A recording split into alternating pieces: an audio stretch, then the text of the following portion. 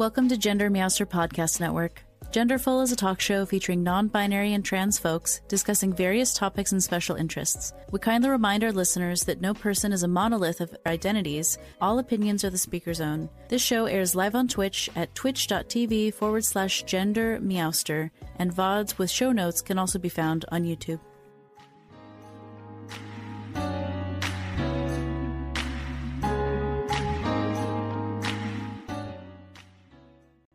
Content warnings for this episode include mental health diagnoses, neurodivergence, ableism, stigmatizing language, and loss/death.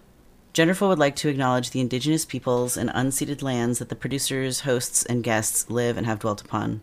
Today, we honor the Coast Salish, Ojibwe, and Dakota land. We honor the elders, the human, plant, and animal ancestors of these lands, and celebrate the living descendants of these peoples. May all beings tend these lands for the goodness of the next 7 generations and beyond. So, welcome to stream. I'm Gender Meowster. I use they, them pronouns. I'm going to let my co-host and then my guest introduce themselves. Atlas Phoenix, they, them pronouns, and my special interest is you. Aw, thanks, friend.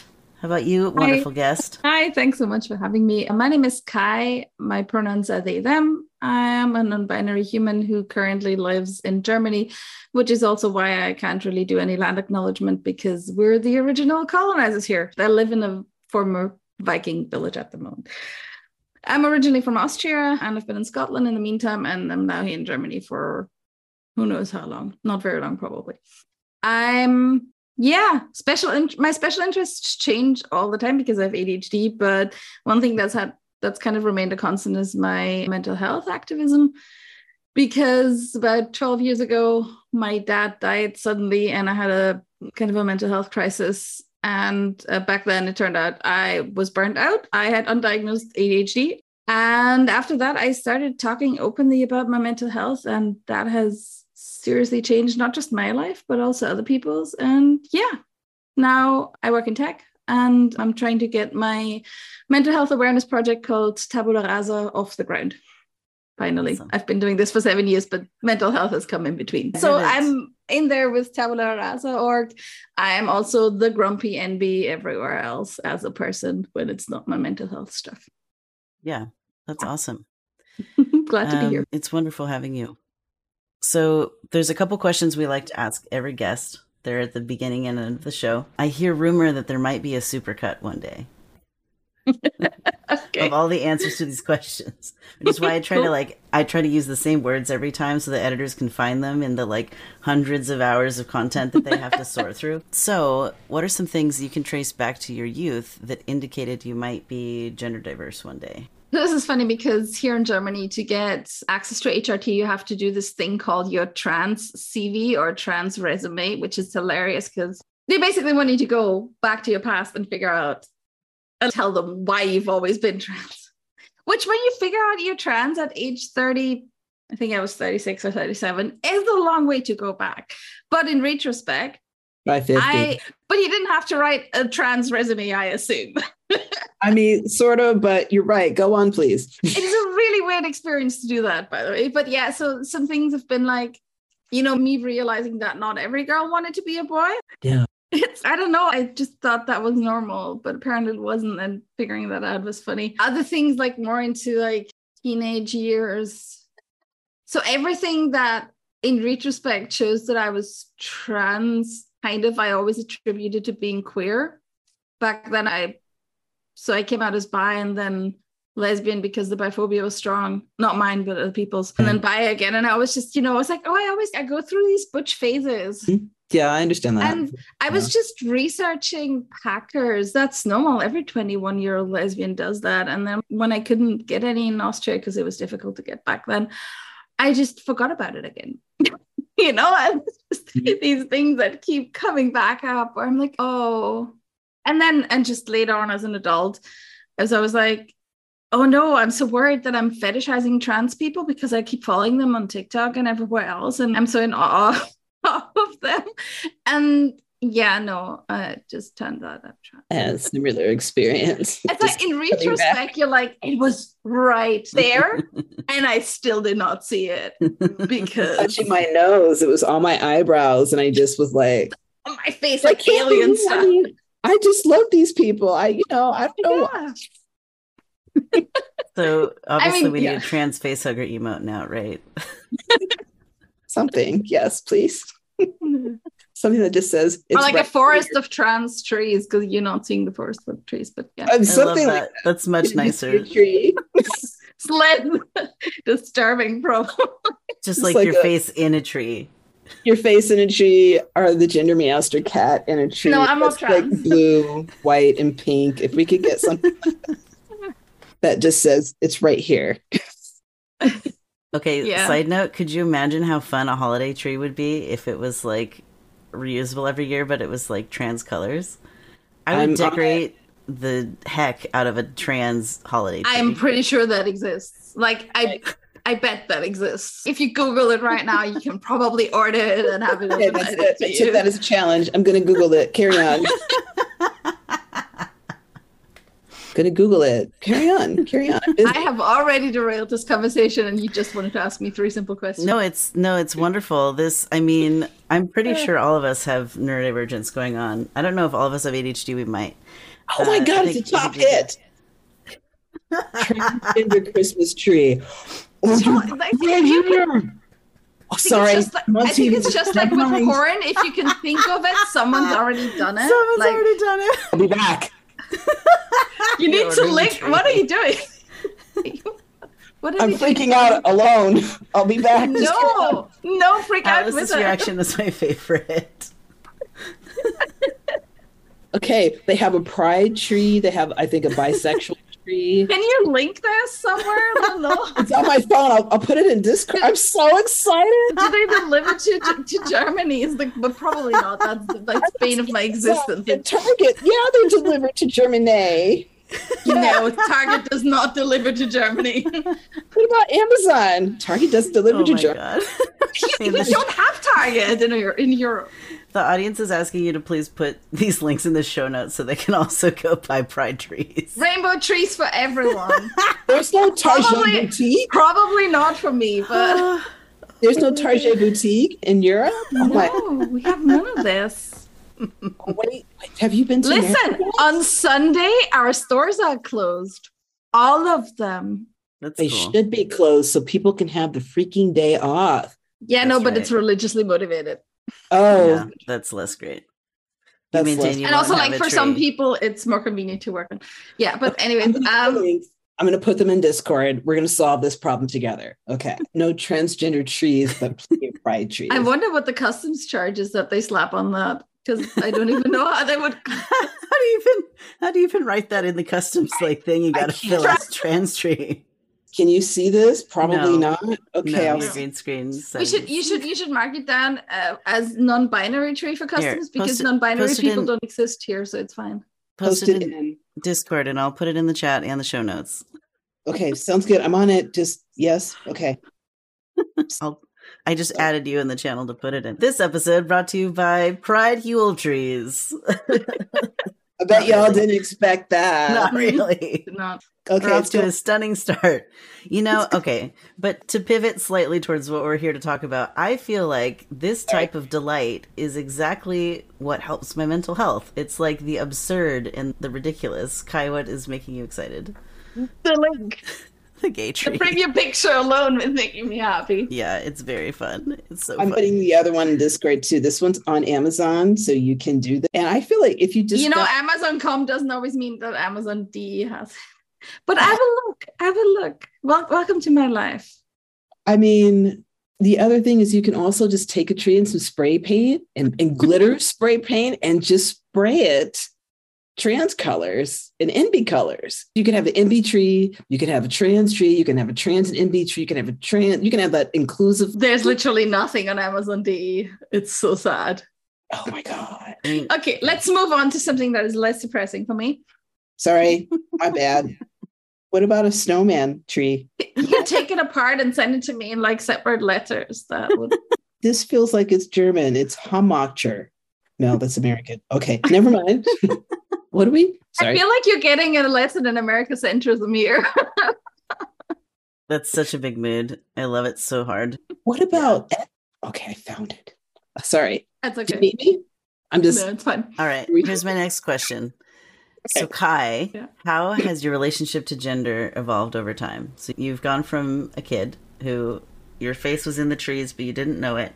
And now you are who you are. So, like, how did that evolution go? I feel like it's always changing. Like, I remember about 2 years or so-ish.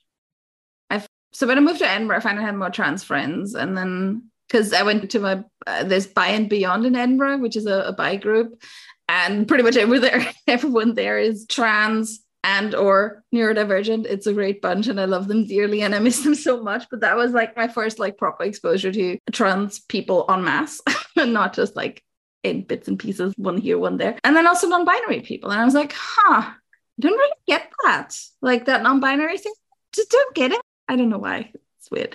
And then I was like don't really feel like a woman. So like, I mean, I think maybe I'm genderqueer, but still cis, that phase, that pipeline, until eventually I ended up with the whole, yes, definitely. I'm one of those non-binary people who are like, yes, I am trans. This is not two separate things. I think my egg cracking moment was when Elliot Page came out.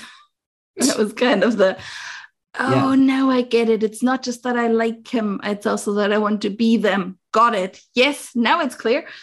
And then, that was about, 2 years ago.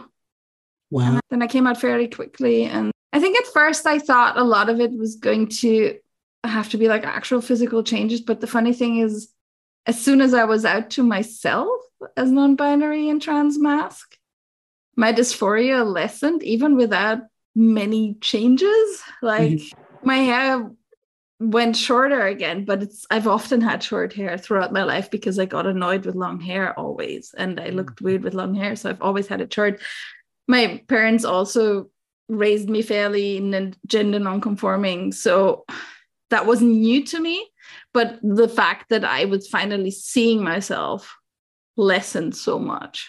I mean, I'm not free of dysphoria, obviously, but a lot of what I previously thought was body image issues turned out to be dysphoria. And it's like, oh, interesting. So, and those moments still happen. And, Can you tell us more about your parents raising you fairly gender non-conforming? Yeah, so I was never one of those kids that was forced into dresses. My mother didn't wear makeup. So that was like when I first got into makeup, I had to teach myself from scratch because my mother had no idea. Like my mother never used makeup and also kind of sneered at it. I think a lot of it is that I was basically left to roam the land like one of the boys, which is also why I always assumed that every girl just kind of behaved like a boy. I wanted to be a boy. So I spent my summers in kind of a summer house cabin thingy at a lake in Lower Austria. And I just ran around there with the other kids all day, skinned knees and dirty faces and everything. And it was not as pastoral as it sounds, but my gender never came into that. Like I said, I wanted short hair. My parents let me have short hair. I didn't want to wear a dress. I wasn't forced to wear a dress. I was told off a lot for fidgeting and behaving like a person with ADHD when they didn't know that was the case, but I was never told off for not behaving girly enough. And so I think for a long time, I thought that I was just gender non-conforming, just like my mother. I have a difficult relationship with my mother, but that part was always clear that, these like womanhood expectations were not put upon me, which I'm grateful for. But ironically, that's probably partly what kept me from realizing I was trans. Gotcha. Because, I wanted to behave like a boy. I could. That was not an issue, I see a note here, gender non-conforming mom. Wow. Yeah, I agree with that. Yeah, that's pretty interesting how you've come through, realize that you're trans and non-binary. And my journey was kind of similar in some ways to that too. And, we're maybe 10 years apart, 11 years apart. And so, yeah, it started about this kind of similar way, being like slowly. Do you think that's why it took you longer as well? I think so. Like I was more worried about my age being an issue for testosterone and then surviving the surgeries. But I've already completed top surgery a year ago, and I have my bottom surgery in a year. So it's just, I just need to train I just need to train for a marathon for surgery. So yeah. And then I guess we kind of talked about how your relationship with gender has evolved over time. What, are you ready to move into the next category there? Gender? Sure. Yeah. Okay, let's talk about being trans in Germany. What kind of access do you have to HRT? So I started coming out when we were still in the UK, but I did not try to access any kind of medical transition stuff there. Wow, that was a full sentence. Well done, Kai. But I know, because I know a lot of trans people in the UK, I know how horrible it is. I know that they're now UK-wide, they're now seeing people that have been on the wait list since I think 2016. And mind, this is not for it. This is the first appointment to talk to, I think, a psychologist, a psychiatrist, to get the diagnosis of gender dysphoria. Wow. So while I was in the UK, for one, I wasn't even sure I wanted to go on HRT. But also I was like, yeah, that's not going to happen. I mean, that's just not going to happen. Let's not kid ourselves. So but when we moved here, I was like, I'm going to have a look into it. And it turns out that you need this thing called Indikationsschreiben, which is like basically a letter from a psychologist, psychiatrist that says, this person has been diagnosed with gender dysphoria, or as they call it quite lovingly, transsexuality. They still call it that. It's really bad here. Also, non-binary people don't exist. Paths since then. Yeah. And I was like, I heard semi-good and semi-bad things about these like psychologists. Like basically, you give them the money, you have to go there so and so many times, they do just for the money, and then it's not good enough. But then I'm trying to remember how I found out about them. Yes, I met someone on Twitter who lives about half an hour from where we are in Kiel, and they mentioned that they're in Kiel at the university is a gender clinic or something like that, and they were like, don't come here, it's terrible. But a friend of mine is saying that they're really good in Hamburg, and Hamburg is like a 1.5 2 hour drive from here, depending on traffic. And I was like, it's probably going to be worth it. So I called them. That was the end of January. I got super lucky. I got an appointment within a week. First time, like usually you'd have to go there every time, but since I'm far away and it was the pandemic, so you have to go 5 times. That's 5 conversations that you have. In my case, the conversations I had up until the last one where the psychologist has to sign the letter, but those were with a counselor who also happened to be non-binary, which was super helpful for me. They have to go through all this, like they're trying to make people aware that gender is also socialization and like all of the stuff that I was like, so we were going through the list, and my counselor was like, yeah, I know you know this, but I still have to tell you this, because they realized that I was already exposed to a lot of trans and non-binary people and all that. So yeah, and then you go, basically the 5th time you get this letter, then you take the letter to an endocrinologist. I went with a recommendation I'd gotten online from multiple people. I've got a really fantastic one. My letter is written as if I was binary, because non-binary people don't get HRT, at least not insurance, but I don't think at all. So I think my endo was the first time I was like, so when did you realize you were a man? I was like, yeah, no. So, and just told her, like, I think she knows that I'm NB, but we don't talk about it, because I started microdosing at first. So I was like, I just want to start slow. And she was like, yeah, no, that's fine. I think she knows I'm NB. But we don't talk about it, because if I'm officially NB, I don't get this paid. So yeah, top surgery is another story, which is partly why I don't know how I'm going to do this yet. If you want it to be paid by insurance, you have to do 12 sessions with a psychiatrist over 6 months. In my case, that will mean driving to Hamburg every 2 weeks. And it would cost me like 800 euros or something overall. And I was like, that is going to be such a nightmare, because I'm so busy and stressed out already. I don't need to They don't let you do telemedicine for that stuff? No. This is the old country. We don't do that stuff. It's frustrating. It's exhausting. It's partly why we can't stay here. But yeah, so my options are either do that or pay privately. But to be honest, I haven't found a surgeon in Germany that I think I would like to go with. There's one in Austria that I'm not considering. So where I'm at right now, or will be once I find a job and things have settled down a bit again, is trying to figure out if I can pay for it privately there, because if we go back home to do this, even if it's like we rent some place for a month and my partner Finn comes with me with the dogs, we have support there. Like we have our friends, our family there, we have a support system. We have no support system in Germany. We have no friends here, no one. Yeah. And yeah, my partner can't do everything alone, and I don't want to be in a hospital alone for a week. It's just, yeah. So and if that surgery, you have to stay in the hospital for a week? They're really weird about it here. I don't know if they're the same in Austria, but we first found out about that. We were like, I don't want to stay for a week. Yeah.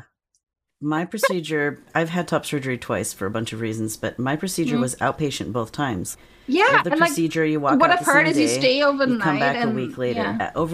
One overnight, maybe. That's it. So that's what I heard from the UK as well. Wild. So yeah, basically, I'm definitely not going to have surgery here in Germany because you don't have the support system. So either we figure out how to do this in Austria, maybe we'd have to move back for a bit. I don't know. If you can't do it in Austria, you need 3 different statements from psychologists, psychiatrists, and someone else, but I don't know. I don't remember. Probably an MD. No, oddly enough, no, because it's for the surgeon that you get these 3 letters. A therapist is the third one. So psychologist, psychiatrist, therapist. Then you take this to the surgeon, and then insurance pays for it. If I don't want insurance to pay for it because I'm paying privately, do I still need those 3 letters? And I've not been able to find out yet if that's the case. Yeah. Sorry, I just noticed that Lee. Aw, Lee, that's so sweet. Watching you come out and figure yourself out has been one of the joys of my life. Thank you. That's very sweet. It was partly thanks to Lee that I probably figured out at some point. No. But yeah, to get back to that. So it's either going to be we do it in Austria and pay privately. Maybe we have to move back to Austria to get on insurance and do it there. So we don't want to stay here. That's whatever. Maybe we move to Ireland and I figure out a way to do it there. So those are like my current, or maybe do it in the UK. I don't know. Okay. It's not going to happen too soon. Are there... The wait list in the UK is like 9 years. Yeah, but private is different. Faster. So yeah. If I do it in the UK, I think I would go with Thanos for a surgeon because I like his results and I like that he's NB friendly, and I would pay privately. But in the UK, I have friends, I have a support system, that can help me and Finn. And yeah, I guess the hard part is that we have to do this twice. So we have to pay for it. T for T household, we have to pay for it twice. We have to figure out the organizational crap twice. But luckily, neither of us currently wants bottom surgery. So at least it's only top surgery. Yeah. That's least. A whole big mood. My wife and I are both trans, and between the two of us... It's so expensive to be T for T. How many surgeries have we even had? My top surgery, her bottom surgery revisions, her FFS part 1. My first top surgery was a breast reduction, and that was before we were even together. So we've already done at least 4 that I've counted. We still have her top surgery, her FFS part 2, my hysterectomy, my bottom surgery. What is that? 8 surgeries I've listed between the two of us, and I'm pretty sure I missed at least one. And none of these are for other things, like if our knees crap out, or like we need our teeth fixed, or the other surgery I had that was to fix the inside of my nose so I could breathe better because I've got sleep apnea. So it's just collectively in the last two or 3 years, we've been together for 3 years. We've done 5 surgeries between the two of us, and we have at least 4 more on the way. It's the price of being trans, isn't it? It is. And either there's in the no US, one does surgery. It's like a bunch of them forever. Yeah. It's a lot. And either you pay for it, like in the US, you have to pay through the nose, as far as I can tell, or you pay for it privately here, or you have to jump through all these hoops and gatekeeping and have to pretend to be binary when you're not, and all of this crap. And it's just what really floors me about what you're talking about, Kai, is like WPATH 8 was published this year, and it does include guidance for non-binary people. So in terms of, but it has nothing to do with Germany. WPATH is supposed to be the world professional suggestions for everyone in the world. No, it's not. It's supposed to be the global standard for trans care. And so the insurance companies in Germany are not following that. Makes me outraged on your behalf. And it makes me want to, I mean, it points to the next question, which is, are there any advocacy entities or networks in Germany for trans folks wanting to start a medical transition? Does that group exist, or do those groups exist? And are they pushing for WPATH, the World Professional Association of Transgender Health, in Germany? Can you collectively start petitioning your insurance companies to cover that stuff? So in Germany, the government is now talking about adding non-binary gender to the whole shebang and removing the transsexuality and like naming it properly and all of that.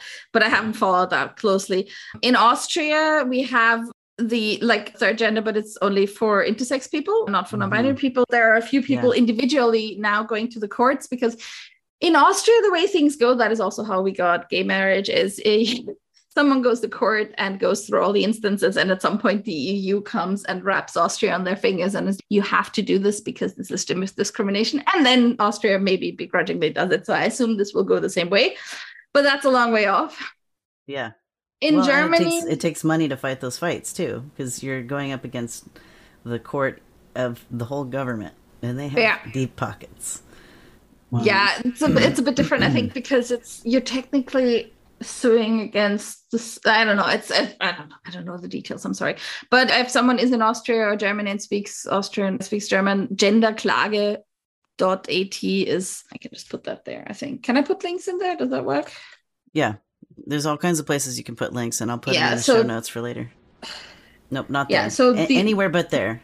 That's what I figured. The Zoom chat, the Discord chat, any of those places.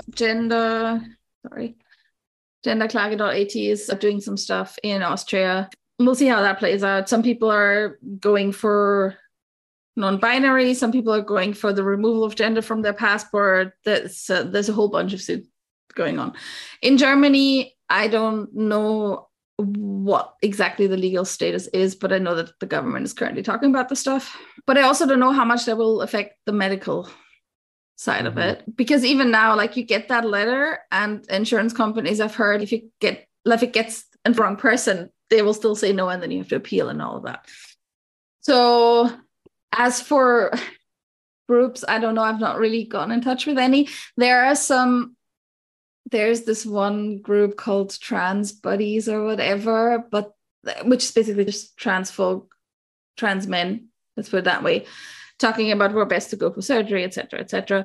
My problem with that has been that is extremely binary. Like, you go into that group on Facebook, and it's, my name is blah, blah, blah. I started my journey then and then. I have done this and this surgery and this and that, and my name change and my gender marker change and all of that. And I will finally be done with my journey when I have my bottom surgery. And I'm like, that is not how gender works to me. No. And that has made me as a non-binary person feel entirely unwelcome in there. So I've just backed out slowly. And I stick to my international or UK transmasc groups and non-binary groups and whatnot.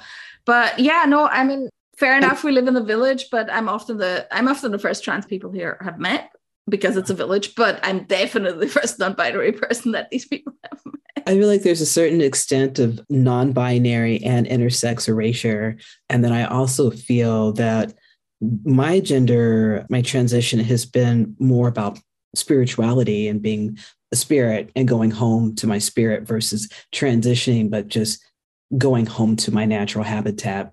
And that's kind of how I feel about it. But some people are very focused on the binary and transitioning to become a binary person.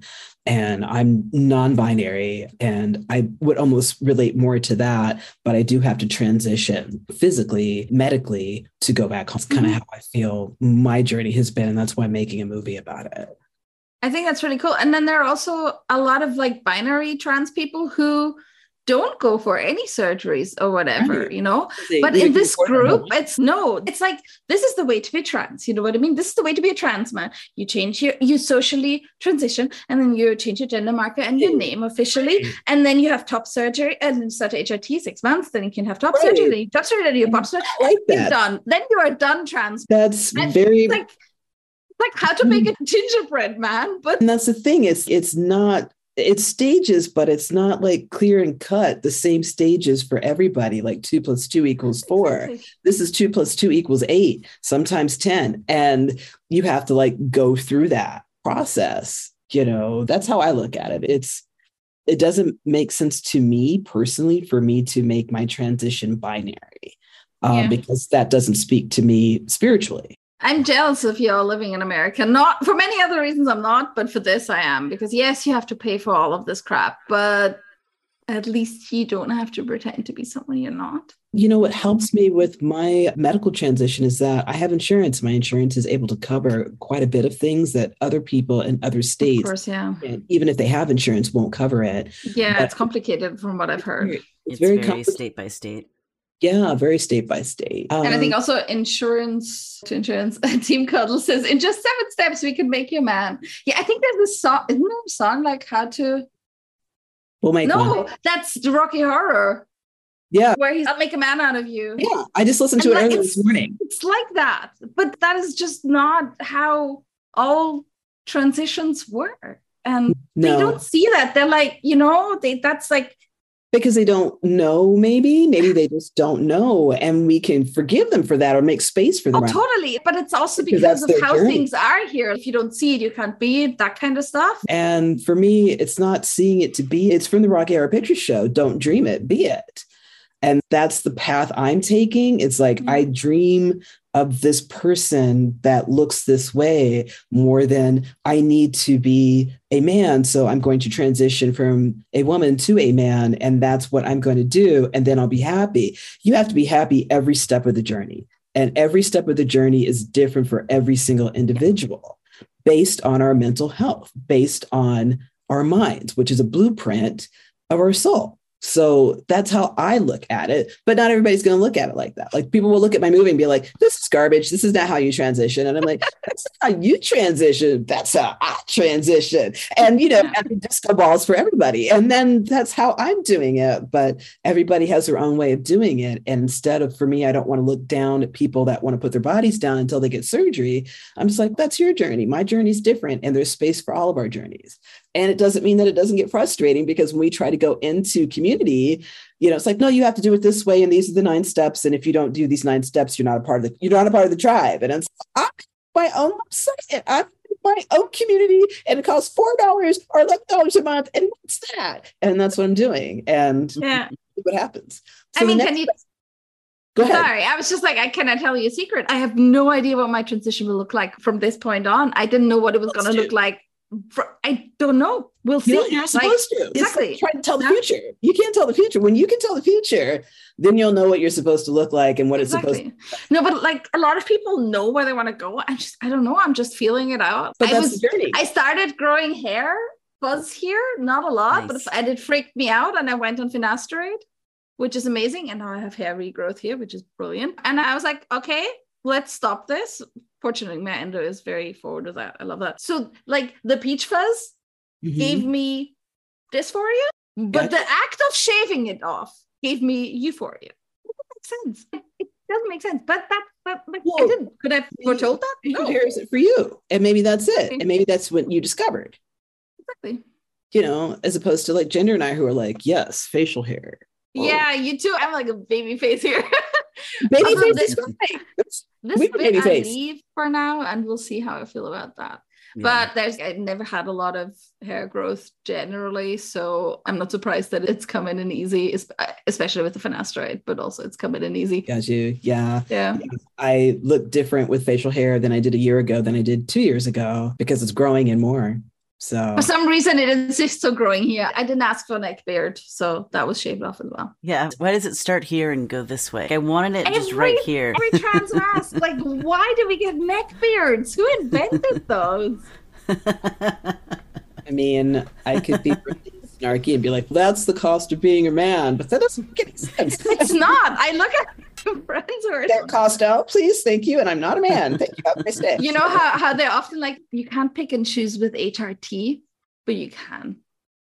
That's the thing. You can get a razor. You can microdose. You can take finasteride. I use gel. You can do gel. Yes. I use gel as well. Like I think gel is pretty common here, more common than the US maybe, where a lot of people are in shots. I think. I don't know. Gotcha. If you would do injectable testosterone, the bioavailable uptake is much higher. So I was on gel for 11 months, and if anyone wants to see what that journey was like, I documented it every week on the show at the beginning of the show. So every week for 11 months, I'm talking about what changes I'm noticing, what is happening. It's very slow. And it's great if you want a microdose tea to be more a non-binary in between some other kind of flavor. But if you want the significant voice drop and the facial hair, for me at least, I had to get on injectable tea to really get those results. I wasn't getting it. Voice I was drop like two entire packets of gel, both thighs, every day was not enough to really get the hair growth and the voice drop that I was wanting. So got some nice voice drop from the gel initially, even on the microdose, like it was half a packet of Testotop. But it stopped once the finasteride kicked in. But now I've upped my tea anyways because my levels were lower than the first time. Plus, I wanted to turn my uterus up more. Yeah. But yeah, I'm hoping it'll drop again now because it's stopped for 2 months entirely now, or 3, which is exactly when the finasteride kicked in. And like, I know, but on the other hand, I don't want to stop the finasteride because like I have actual baby hairs regrowing here. I'm so happy. I've always had a high kind of, what is the word in English? High forehead. Yes. Yeah. So I'm like really keen on the hair regrowth. You know, I'm African American, so we pop that baby hair every chance we get. That's just what we do culturally. So yes. How about this question? How did you get into mental health activity? So now we're going to the sad stuff. No, I got into mental health 12 years ago. My dad died extremely suddenly and I was 26 years old.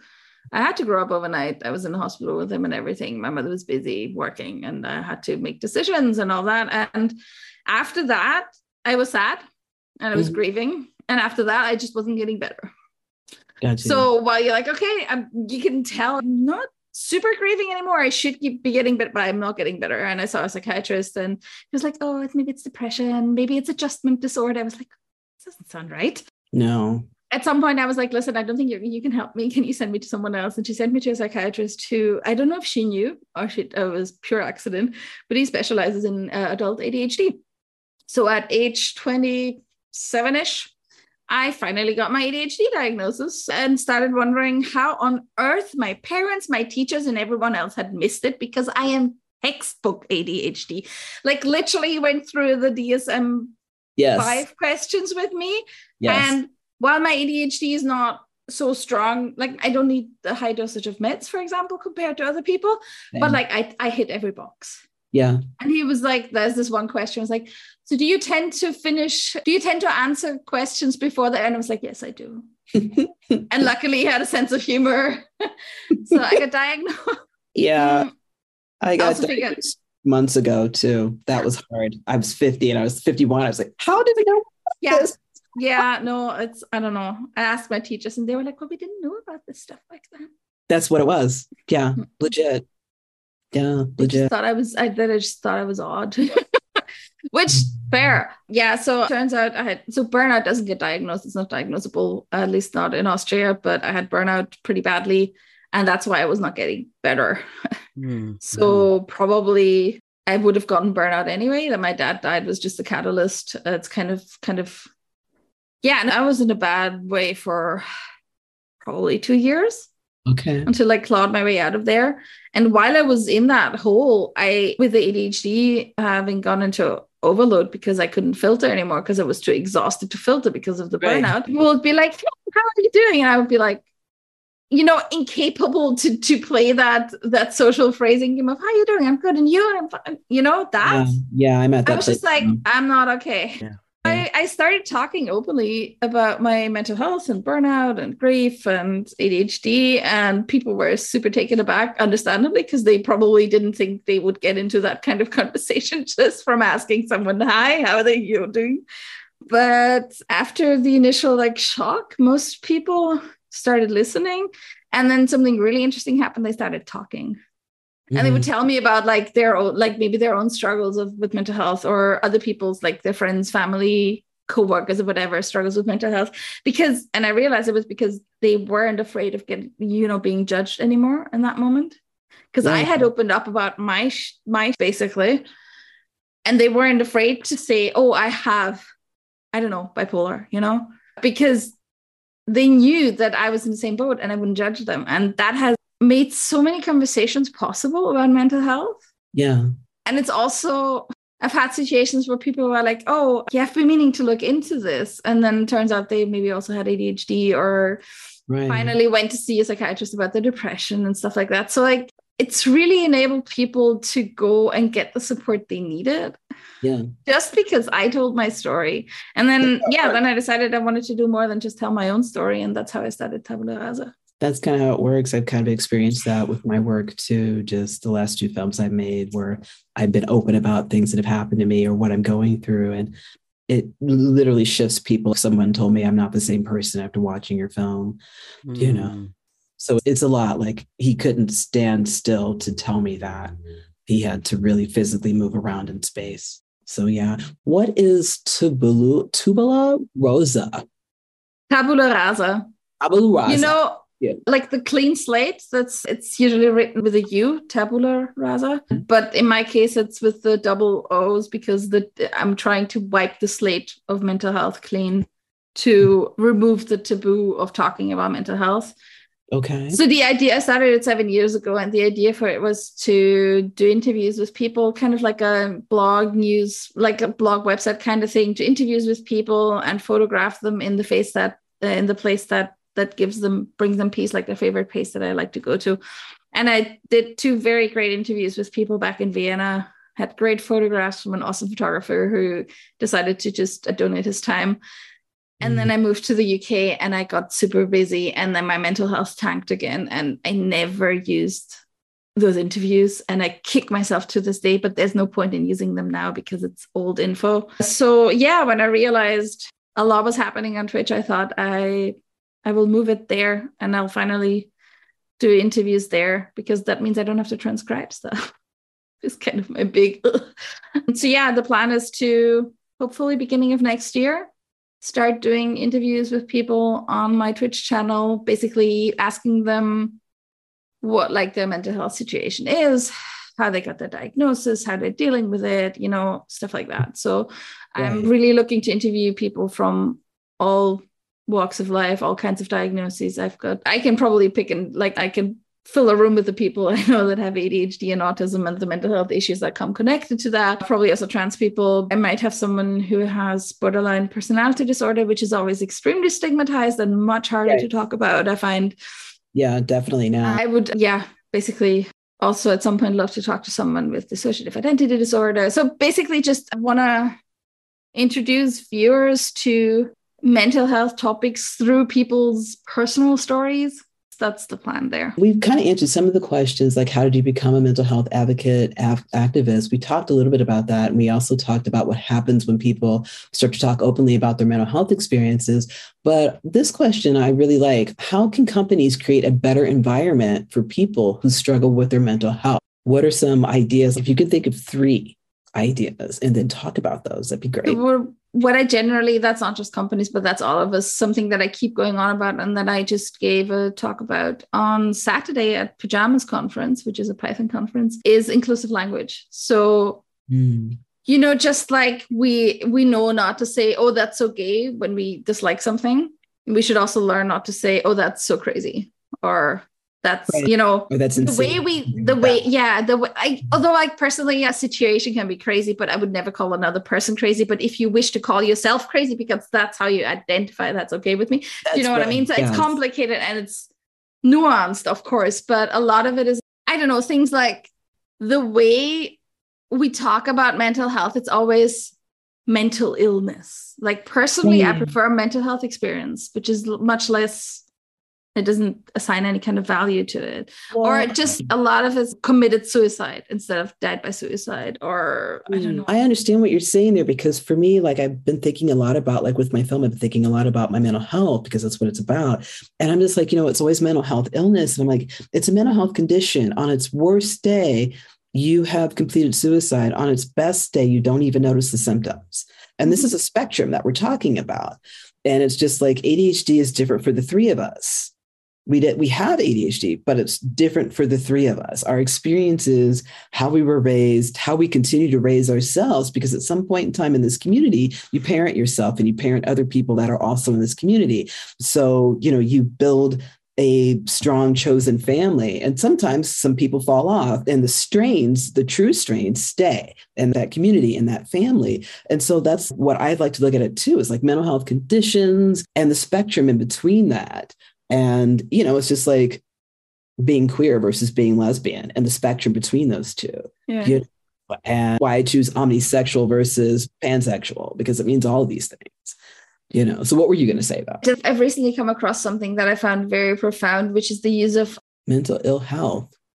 There is mental illness to me is kind of like that sounds like there's no coming back from it. At least to me, it sounds very damning. I like to use mental health experiences, but also if you take a step back, if it's not that bad yet, like especially during the pandemic when people were struggling, like someone who may not actually have generalized anxiety disorder might still have been really anxious and developed anxiety during the pandemic. That I would classify as mental ill health, because like it's a spectrum. Right. And it's maybe not so bad that you need a diagnosis and need to go and get medication and get like professional help, but it's also valid because it's mental ill health. And I don't know, like you can have a bad back chronically, but also sometimes you wake up with a bad back and it takes a few days, you know? Exactly. Yeah.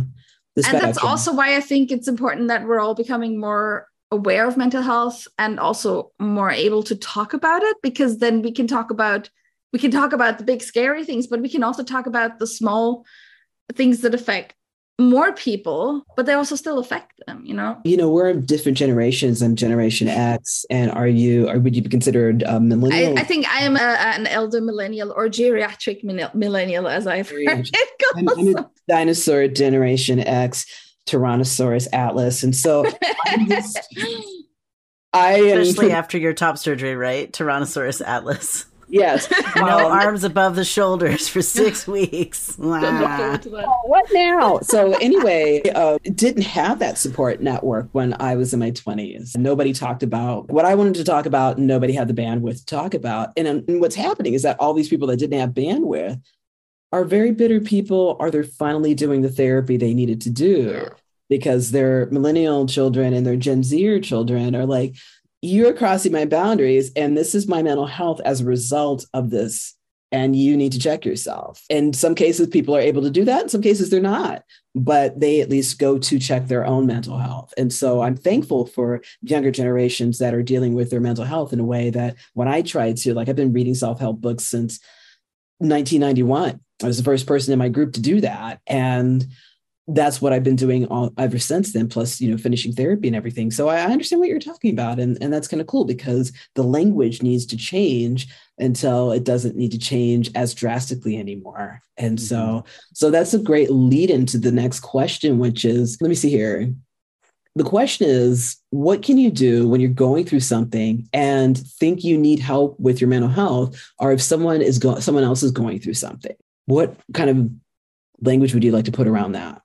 I think if you yourself need help, like I have found the internet to be a very valid resource. Like to share? Like I found a lot of stuff back when I was diagnosed 12 years ago. The forums were still a thing. So forums for ADHDers. And also my partner was in forums for partners of ADHDs, which was also super helpful. In the end, I think if you think you're in a serious crisis, please go see a professional.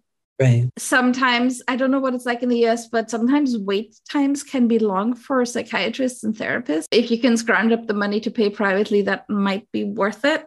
I feel like some stuff warrants going to a professional if you like or think you might have depression or any kind of like diagnosable mental illness disorder, whatever as they call it in the DSM, because oftentimes you can get meds and those can help. Like with ADHD, when a friend of mine tells me, oh, I think I have ADHD, I'm like, yeah, go see a doctor and maybe you can get medication and I'll make things easier for you. If a friend tells me, oh, I think I'm autistic, I'm like, okay, you can figure that out by yourself with the online tests and just figuring out, because if you go to a doctor, they're not going to be able to help you anyways. There's no medical support system for autism. It's you got to take care. Yeah. Accommodations and whatnot. So there's always this. There's also, I think in some countries, the issue of if you're trans and you disclose that you're autistic, you might have a harder time accessing HRT and surgery. So always check that kind of stuff. I think in the UK, it's somewhat, because then they're like, oh, you're autistic. You don't know what you want. You don't know what your gender is. You know what I mean? Gender, whatever. You're generalizing me. That's a spectrum. So that happens a lot. That a lot of gatekeeping that autistic people experience. Somehow haven't heard that from ADHDers, but please don't take my word for it. I'm not an expert on healthcare. If you see someone else in crisis, which is often the moment where we really panic, more so than when we see ourselves in crisis, my first advice is to not call the police. Yeah. This should, they're somewhat better in Austria than they're in the US, probably, but that should always be your last resort, because in a mental health crisis, the police is just not trained for that. That's exactly. The police are not trained to respond to mental health. No. So they're what just they're trying going to to make do it worse. is violence. They're going to do violence and power over. They're not going to help. And even if it's not violence, they're just going to make it worse with what they're saying. I don't know what it's like with EMTs, if they're any better trained. Not really, no. Not in most countries. So first step in crisis will always, obviously protect yourself and protect the person in question if you can. Helplines. Samaritans in most countries. In some countries they're useless, but there are some helplines that can help, mental health helplines, where professionals can talk you through it and tell you what the next steps are. They're easy to Google, right? Are they easy to Google? Yeah, I also have a list somewhere. I can send it to you later if I don't forget. Okay. I should write it down. So a question that I have that might be. I have a follow-up what we were talking about first. Okay. So we barely just touched on mental health phone call lines. And I want to take a moment to spotlight a resource that my community, the Clowder, came up with. Yeah. It's already been announced on Discord, so this isn't new if you've already heard of it. And Juice just posted the link in the chat. Linktree/safer support is the link tree that I think Juice put together from all this research the Clowder did. So there are a handful of emergency phone call lines you can call that are non-report lines. So if you call these, they're not going to call the cops. They're not going to call someone else on you, no matter how bad of a state you or the person calling is in. And so as trans people or gender diverse people, and especially if you are BIPOC and trans, these lines are going to be much safer than any of the other ones that exist. Let's see if I can read a pile of them out loud. There's Black Line, there's LGBTQ National Senior Hotline, LGBT National Hotline, LGBT National Youth Talk Line, LGBT National Hotline Online Peer Chat, Q Life, Warm Life and Web Chat, Thrive Lifeline, Trans Lifeline, and Wildflower Alliance Peer Support Warm Line. Maybe Lee knows something for the UK to add to that. I don't know. Yeah. And as we continue to find resources like this, I'm happy for us to continue updating the list. But it's really important for everyone listening to this at this point in this show. I know we're already an hour in, so maybe people want it off, but it's important to me at least that folks know, please only use the hotlines that don't report. And do that research ahead of time so that when the moment comes that you or a friend is in need, you already know the references. You already know what to pull on, because especially when you're in that moment of crisis and panic and everything is terrible, you're probably not going to remember it. So go bookmark it right now, save it for later. Right now, that's, 8, 9, 10 resources that you can have for later. So we will continue adding to the list as time goes on, but just so that folks know for now, this is a great place to start. I'm a little passionate about this. We have our Solidarity Resources channel, and we post resources like this constantly. And I don't know who sees it, because we spent hours and hours preparing them and making them, but it's hard to spotlight it and get the information out enough. I don't know how to do it better. If anyone has ideas, feel free to DM me. I think the link tree is a great idea, actually. But we make a resource that's powerful like this at least once a month. It's so much to keep up with. Another one we did recently is the trans surgery grants, which, if anyone's hearing this for the first time, it's like a pile of different grants you can apply for different trans surgeries. And it's not only in the US, some of them are international. And we have detailed notes about which ones are international, which ones are US only. There's one of them that's like a specific country in Europe only, and I can't remember which one. I dropped that detail out of my brain. But anyways, so there's the grants list is in the chat right now. But we make resources. It's in Wales, thank you. So we make resources like this constantly in the Clowder. So if you want to be on the front getting this information hot off the press, join the Discord server, because that's where it's getting published. We do push it out as a notification to other servers. So if you run a server and you want these notifications in yours, let us know, or just join the server and follow the announcements. You don't even have to talk to us about it. You can just follow it. So I know that about 10,000 people see those posts when they go out, because I know the servers that I've negotiated those announcements being pushed to, and I don't know how many other servers are following it that I don't know of. So it's probably one of the biggest pieces of activism. It's very grassroots, right? It's not a major social media company. It's like our own server that's doing the work. So it's less vulnerable to some social media entity deciding the trans people suck and we're going to take away your stuff. Anyway, that's part of why I getting think each other's stuff is- emails and stuff is so important, so that we can stay connected no matter like what the bigger entities are doing. I'm thinking about how Twitter is collapsing in the back of my head right now. For anyone listening to this later in the future and you don't know what's happening current event wise, If you don't know what Elon Twitter just is bought at that Twitter point. a month ago. It's totally falling apart. All the trans people who are on there who've been using it for mutual aid are sad because it's like, how are we going to raise money for surgeries now? This is how we've done this. It's a whole thing, but that's not the topic for today. Anyways. I do think Mastodon is pretty trans friendly so far. Like it's great. We're working on a server for the Clouder, like an iteration. It's a I'm big on project. queer.party if anyone wants an invite to that in the meantime. Yeah. I'm on mastodon.social, which was the first big one, but we need that one gets a bit full, I heard. So let me know if you want an invite to queer party, because I don't think there's invites to that one right now. Yeah, queer party is a fun sounding one. Yeah. But I will say the one that we're building, the goal is it is going to be, you have to subscribe in order to get access to it. But any money we make over just basic hosting fees, which makes it scalable as the group gets bigger, is going to go into a trans surgery grant that we're going to give out every year. So, you could be paying money for hosting and for, eating the fetuses and installing the penises and removing the penises and all of it. Who doesn't want your $2 a month to go towards that? If we could just swap those out with each other. Oh gosh. I don't know how often I've had that conversation with trans moms. The premier trans dream is, take my boobs. Here you go. Yep, exactly. Sort of like Legos, or is this? Yes. Yeah, like Lego. I'm going to make that toy and sell it on my website. Is there anything else you missed about gender and mental health you'd like to make sure? You'd like to make sure we say? About gender and mental health. I don't know. Like my mental health, my anxiety. That was like I got anxiety. I think maybe I thought it was comorbid with my ADHD. I got it a few years later.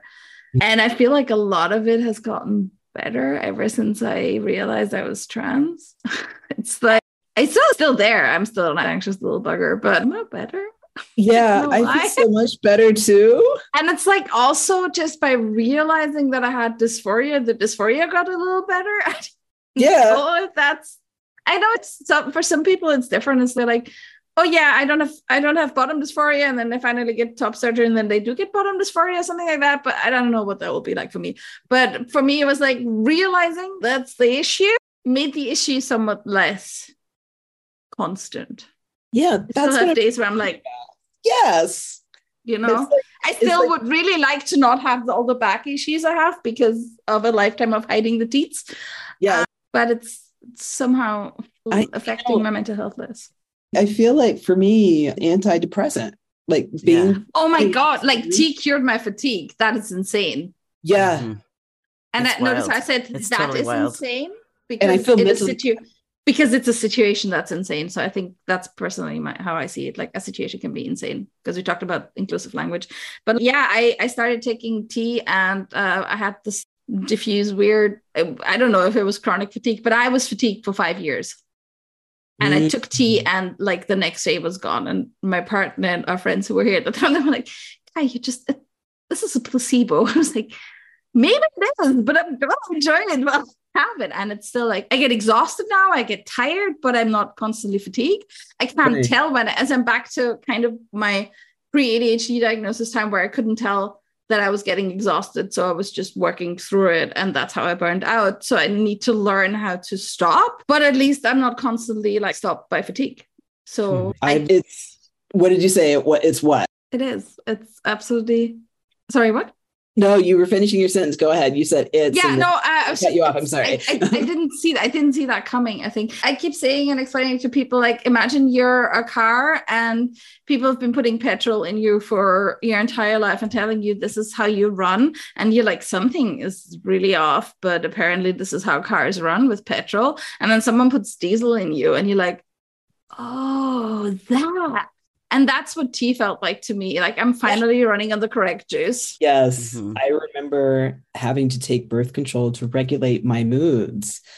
And I cried for 2 or 3 times a day for 3 weeks. I said, you have to take me off of this. And when I start tea, I'm like, I still can cry if I need to, because I've heard people say that you can't cry when you're in tea, which really scared me because I want my emotions. But I feel like I'm more perfectly balanced. It's just dealing with people around me that can still trigger like anger or sadness or depression. And so I just decided to take a sabbatical for the rest of the year and just kind of do my own thing, just to reset myself. And a sabbatical from tea? A sabbatical from just social engagement. Okay, because I was like, no, I just talked off tea. I'm taking a sabbatical for being healthy. No, I've done that already. So I'm doing. I just feel like I'm running on an even keel now. Like I run hot, like typical neurodivergent, cannot regulate my temperature thing. I still get that sometimes. Like I randomly got the shivers 2 nights ago, and I still sweat easily. And since I gone up with my tea, I sweat more easily now as well. But I can handle it better. Last summer was the first summer that I was on tea, and it was also the first summer that I was not constantly getting angry at life and my existence. Because somehow I can handle it. Somehow I can handle it. Yeah, I just feel like it's the hormone that I need, and it just falls right off your shoulders. And it was the hormone that I needed to balance myself out. Yeah. So for me, it was like getting off. So I was on birth control for 10 years because of severe PMDD. It only marginally helped with that, but it was the best option I had. So went off the birth control, went on a double dose of progesterone, I think it is what I'm getting. That stopped my periods, and went on tea like a week later. And my life just changed from one day to the next. You feel better? I suddenly felt like I wasn't a slave to my hormones anymore. Okay. I can, instead of just having a month where I can exist like a normal person, and then having 3 weeks of intense PMDD, severe boob pain, take your bra off and die of pain kind of situation, and then do the whole cycle from the beginning afterwards. Instead, I just do my thing and I live my life. And why did no one tell me it was this easy? Why did someone tell me I could do this and I could have this? I don't have any regrets about my life, because all of it has led me to who I am today. But could someone have told me this maybe 10 years ago, This will lead into the next question. Can you share an experience with gender euphoria? The first moment where I realized it was gender euphoria is when so we were going to a wedding before we left Scotland. Our friends got married in Glasgow. And I was like, I need a proper shirt. Something that looks halfway fancy. And I ordered one from Genderful World, which is a UK brand. And so you choose your cut and then you choose your size. And they have different cuts for different, not genders, but ways bodies are built. And I ordered a shirt and I put it on. And back then I was still wearing like normal bras and not actually sports bras or binders. And I put it on and it closed properly and it looked flattish. And I looked at myself and I was like, oh, I think this is gender euphoria. Yeah. Yeah. And ever since then, it's those little things like discovering the hairs on my thighs. I was like, oh, I like that. I didn't know I would like that. And just the act of shaving the fluff that I don't want off, because the fluff makes me dysphoric, but the shaving doesn't. My hair had grown kind of long. And then in time for the talk on Saturday, we finally cut it again. And we also dyed it, but just the hair got short. I was like, oh yeah, now I feel better. Seeing how easily I grow muscle now is amazing. Yes. Like I work out so much now. I also need so much protein. Keep joking. Like the shared trans mask experience of how do you get your protein? My nutritionist said I had to eat 100 grams of protein a day in order to. I basically mainline peanut butter, and I found a protein powder shake that I really like. Okay. Wow. It's an Austrian company, unfortunately, so you won't be able to get it, but it's basically just whey and natural flavoring. So it's cocoa and no sugar, and I love it. So that helps.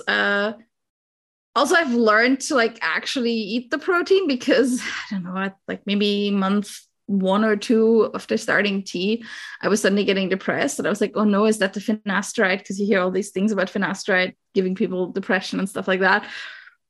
Finasteride, for those who don't know, is a DHT blocker that stops hair growth, facial hair growth, and body hair growth, helps prevent loss of hairline, and also stops bottom growth. So I started, I was like, oh no, is it making me depressed? And luckily I have good resources. I've got communities. I'm in a Slack, a tech Slack for LGBT people, and there are good trans mask channels. And I posted it and I was like, oh no, I feel so depressed. And someone was like, have you had enough protein? I was like, I usually do, but I haven't the past few days. And I go eat some peanut butter. And I went and ate some peanut butter and I woke up the next morning not depressed.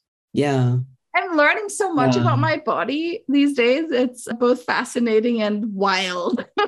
Yeah, I understand that. Definitely. I understand that. All of that was some things that I'd gone through, like the hair on the thighs, building muscle mass so quickly, adjusting to my facial hair growing in, like stronger on this side and less strong on this side. My voice changed within a week, and I was recording my voice every week. That's what my mission was going to be. And so I recorded it the first time I started tea. And then a week later I was recording and I was just like, talk in your normal voice. This is so, what's wrong with you? Talk in your normal voice. And so I said, my name is Atlas Sogun Phoenix. Would you just talk in your normal voice? Do it again. So after 8 tries, I'm like, oh, that scratchy feeling in the back of my throat that makes me feel like I've got a cold coming on. I think that's my voice changing. I had no one there to tell me. And so mine didn't change that quickly, but I had that same, what's going, am I getting sick? I was like, no, that's a frog in my throat. I mean, my favorite was having a talk show within that same month. And I had to record a 2-hour show. So I had to record 28 minutes per half hour of the show. And if you listen to it, every half hour sounds completely different. And then every now you get the joy of my voice cracking and then me laughing about it and pointing it out and then trying to go back into the interview with 4 other people. So that was kind of cool. I like that. I haven't really had the cracks because of microdose so far. Okay. So it's been very smooth for me, but also very slow. But like I gave a talk in April that was recorded. And when I went in to edit that, I was cringing the whole time. And while my voice hasn't dropped massively, the talk I gave on Saturday, I did some trial runs for that and recorded myself, and I just watched that and I was like, fine. So it must have changed enough for me to be less dysphoric about it. Yeah. I mean, I still get mamp, obviously, but yeah, I still get it's kind of what with the stash. I mean, because I was wearing a mask. So okay. But still, if I get into a lift, someone was like, okay, ma'am, you're here. I'm like, whatever. Yes. Thank you. But when I don't have it on, I get sirred with like I'm treated really like the sir. No, I get sir. Yes, sir. Okay. We'll do whatever you want, sir. And I'm just like, just knock it off. That was also a thing. Like before I properly came out as trans, I was like, my pronouns are she, her, but you can call me sir. And then someone did, and I was like, oh. I do that too. I just get all gay. I get the original meaning of gay. I get happy, and I'm just like, that's right. You're going to sir me, like when it's polite versus kissing my patootie. And so, when it's just, yes, sir. Yeah. Just like, yeah. I mean, in my case, it was just a friend on the internet calling me sir. And I was like, still elated, just, kind of like I was with the trees earlier. Yes. I feel it. Yes. It's funny how like these little things that you don't expect give you gender euphoria or not, and then things change and it's it's funny. Yeah. And I think this is why I struggle with the whole linear trans journey that we're sold in the media. Yeah. Because that is not at all how I've experienced it. It's like a wild ride and then never know what's around the next corner. Like literally, I can wake up in the morning and feel super nice and trans mask, or I can wake up and have crippling chest dysphoria, Yeah, it's different. Don't know what you get. It's different throughout the day. Like every moment of the day is different. Like your hair falls differently, weirdly, and suddenly you feel different about it. It's just, I don't know. Yeah. But I also enjoy this ride. I'm glad I'm on it. I'm glad you're on it too. I'm glad we're all on it. There's always good company on this ride, I have to say. Yes. The chat is collectively giggling about Atlas saying patootie a minute ago. Oh my goodness. I love that you self-edited so that, we would stay PG-13. Patootie. So funny. I messed up Be right back, changing my name to Patty Patootie. Not if I beat you first. I like that name. Papa Tootie is I'm finally reading up on the chat, which I didn't before. So funny. Yeah, I just listened to Hopatootie on the Rocky Horror Picture Show soundtrack. It's in this playlist that I have that has D-Light and the internet. But yeah, let's ride the gender roller coaster over and over. Oh, Lee, you say that you hate me slightly for that lack of fatigue. That's fine. Finn is really worried that they will not get the fatigue killer from tea so they have their endo appointment in 2 weeks. But also imagine how much fatigue you would have if you were not on. I've done that where I forget to put my tea on for a few days and I'm just like, what is going on? When's the last time you put tea on? Oh, that's what's going on. Let's go rub ourselves and put tea all over our body. So yes. I don't know if you have recently upped your tea, but I recently upped my tea. I get cranky for a few days. Do other people experience that too? Like it's just the adjustment period, even though it's the right direction, I get cranky. Yeah. Okay. If I don't put my tea on, like when I had my top surgery a year ago, I didn't put it on for maybe a week because it was just an extra thing. I know. And I noticed that I was very cranky. And then I was like, you have to start putting it back on. And I did the day that I finally put a shirt on because I had my post-op the next week. And I put on a flannel. And between putting on my tea and putting on a flannel, my friend was with me. I said, you see with the shirt on? Like, I've been dressing your chest all week. Like, I know what you look like flat chested. What's wrong with you? It's going to happen. So it's going to happen. The fact that you got this when you were 50 gives me hope that maybe I can manage. If one of those job interviews that I'm currently having with companies works out and I get a job, then I can actually put money aside again because being self-employed in Germany is a horror show. And you end up with no saving, then I can start saving up. And then at least the financial part will be settled. It's just the organizational part that is still a nightmare. Right. There's a lot of stuff. Like these are I'm also kind of terrified of the whole post-op thing because I was diagnosed with pre-diabetes and got it back down through vigorous strength training, which I will not be able to do after surgery. So that's another thing. I was able to start working out within a month and a half. Okay. And I was 50 at the time. Actually I was 51 when I got surgery. So I was 51 at the time. And I have good wound healing usually, I guess. So yeah, look at how your body heals, and if you're working out, then that's less to worry about, I think. And probably it's just one thing for my brain to worry about because it's not like this is around the corner anyway. So yeah, that works with my ADHD really well, just to worry. Yeah, let's just focus on this one small thing and worry about that instead of doing any of the things. You mean overthinking? Yes. No, us never. I love overthinking. It's my favorite hobby. Sometimes I get depressed. What is your special interest? Overthinking. That's my hobby. What would you like to make sure folks know about your perspective on gender and non-binary trans issues in case you missed it? Or just like people are valid, but it feels like such a non-thing to say here anyways in this kind of company. Of course we're valid. I feel like doubly invisible sometimes. I'm bisexual and non-binary. It's like I don't exist in many ways. After June, I am completely invisible. I'm invisible in a lot of ways too. And I just made a movie about how funny it is that the microaggressions are just so funny. And it's not funny, but it's funny because I'm just like, why? Humor is how I deal. So I get that. So I very much get that. Yeah. Oh my goodness. Okay. So we want to close it out, I think. Do you have any questions, Ginger? No. Does it mean I have to stop talking to you? That's a shame. Do you have questions in the chat? Is there anything else you want to talk about or say, Kai? This is so much fun. We also can raid to your channel because that's what's on the docket for next. Yeah, be on the podcast, I'm still scared of that because the chat can talk to you directly some more. I haven't seen any more AMA questions roll in from the chat. So we want to do a cross promo? Yes, we always do that at the end, but I like to triple check if anyone wants to say anything before we move on to that stuff at the end. No questions, says No Angel 13. People never have questions for me whenever I do. And I always wonder if it's because I'm very thorough and talkative and nothing is left to be asked.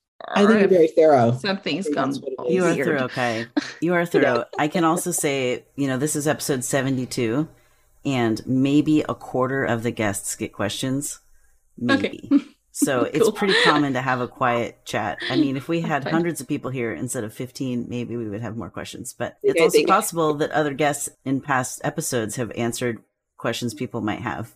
Like it's just general trans questions, right? Yeah. So I really appreciate, Kai, that you shared about what it's like both in Germany and Austria to navigate like trans healthcare. But that's something I haven't heard too much of. One of my editors is in Germany and is actually here in the chat now. Shout out to Lexington. Let me know if I've talked, basically. If I've lied accidentally, please tell me. Yeah, everyone is collectively has enjoyed this conversation very much and is grateful that, made the time to be with us today on the show.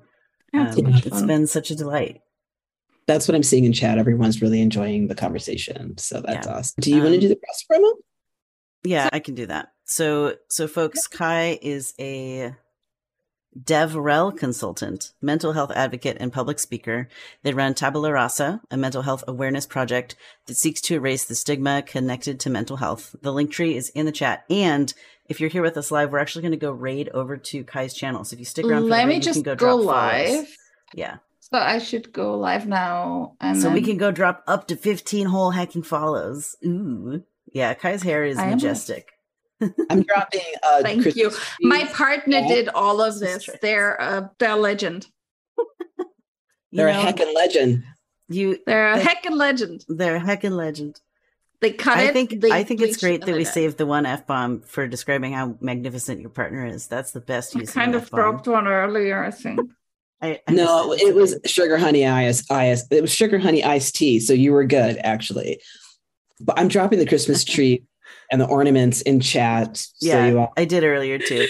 Okay. So folks. Okay, I am live on the Tabula Rasa stream.